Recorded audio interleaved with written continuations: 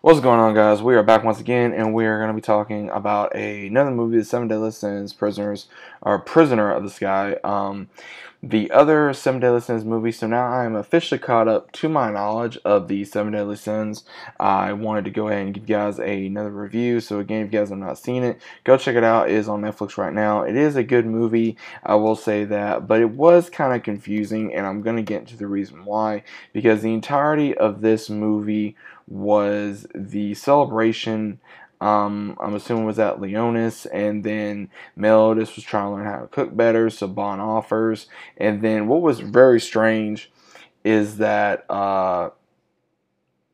again, it didn't make sense on how Meliodas wanted to learn how to cook better, and then he goes to a lake, and when he does, we see where he gets transported to another area, which apparently is in the sky, and a replacement of him, which is a lookalike, goes to Earth, and apparently they're under different names.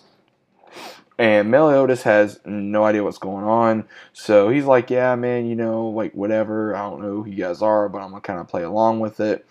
And same thing happens almost with the Seven Deadly Sins. They realize that that's not their captain, so they find out who he is. Apparently, he is a Celestial, and the Celestials up there have been trying to prepare for the Demon War for however many years. And then there's a lookalike of Elizabeth, and I'm sitting here and I'm just like, how can there be lookalikes when they were cursed? So they can't die to be reincarnated into another being under a different name. It didn't make no sense to me. And if I'm missing something, guys, please tell me, because I'm missing a very big chunk here, because I'm sitting here and I'm like, that doesn't make no sense. Like, it was a good movie regardless, because when the best part was some of the comedy, and then also got to see the Seven Deadly Sins versus the, I think, six Black Knights or whatever, because they basically, when they went up against them, they were rivaled almost to the Ten Commandments,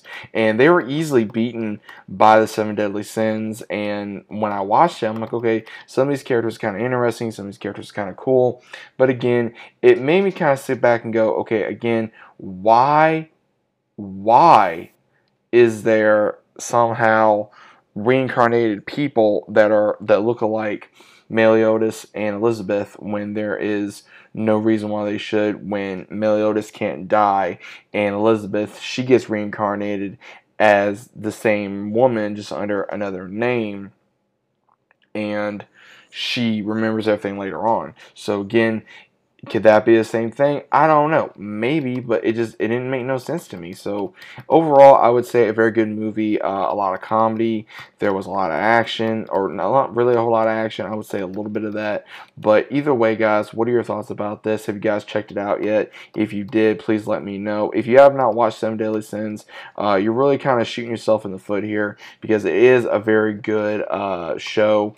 It is a very good anime. It's not very long. I was kind of hoping that we would see something other than what we got to see in this movie. I like the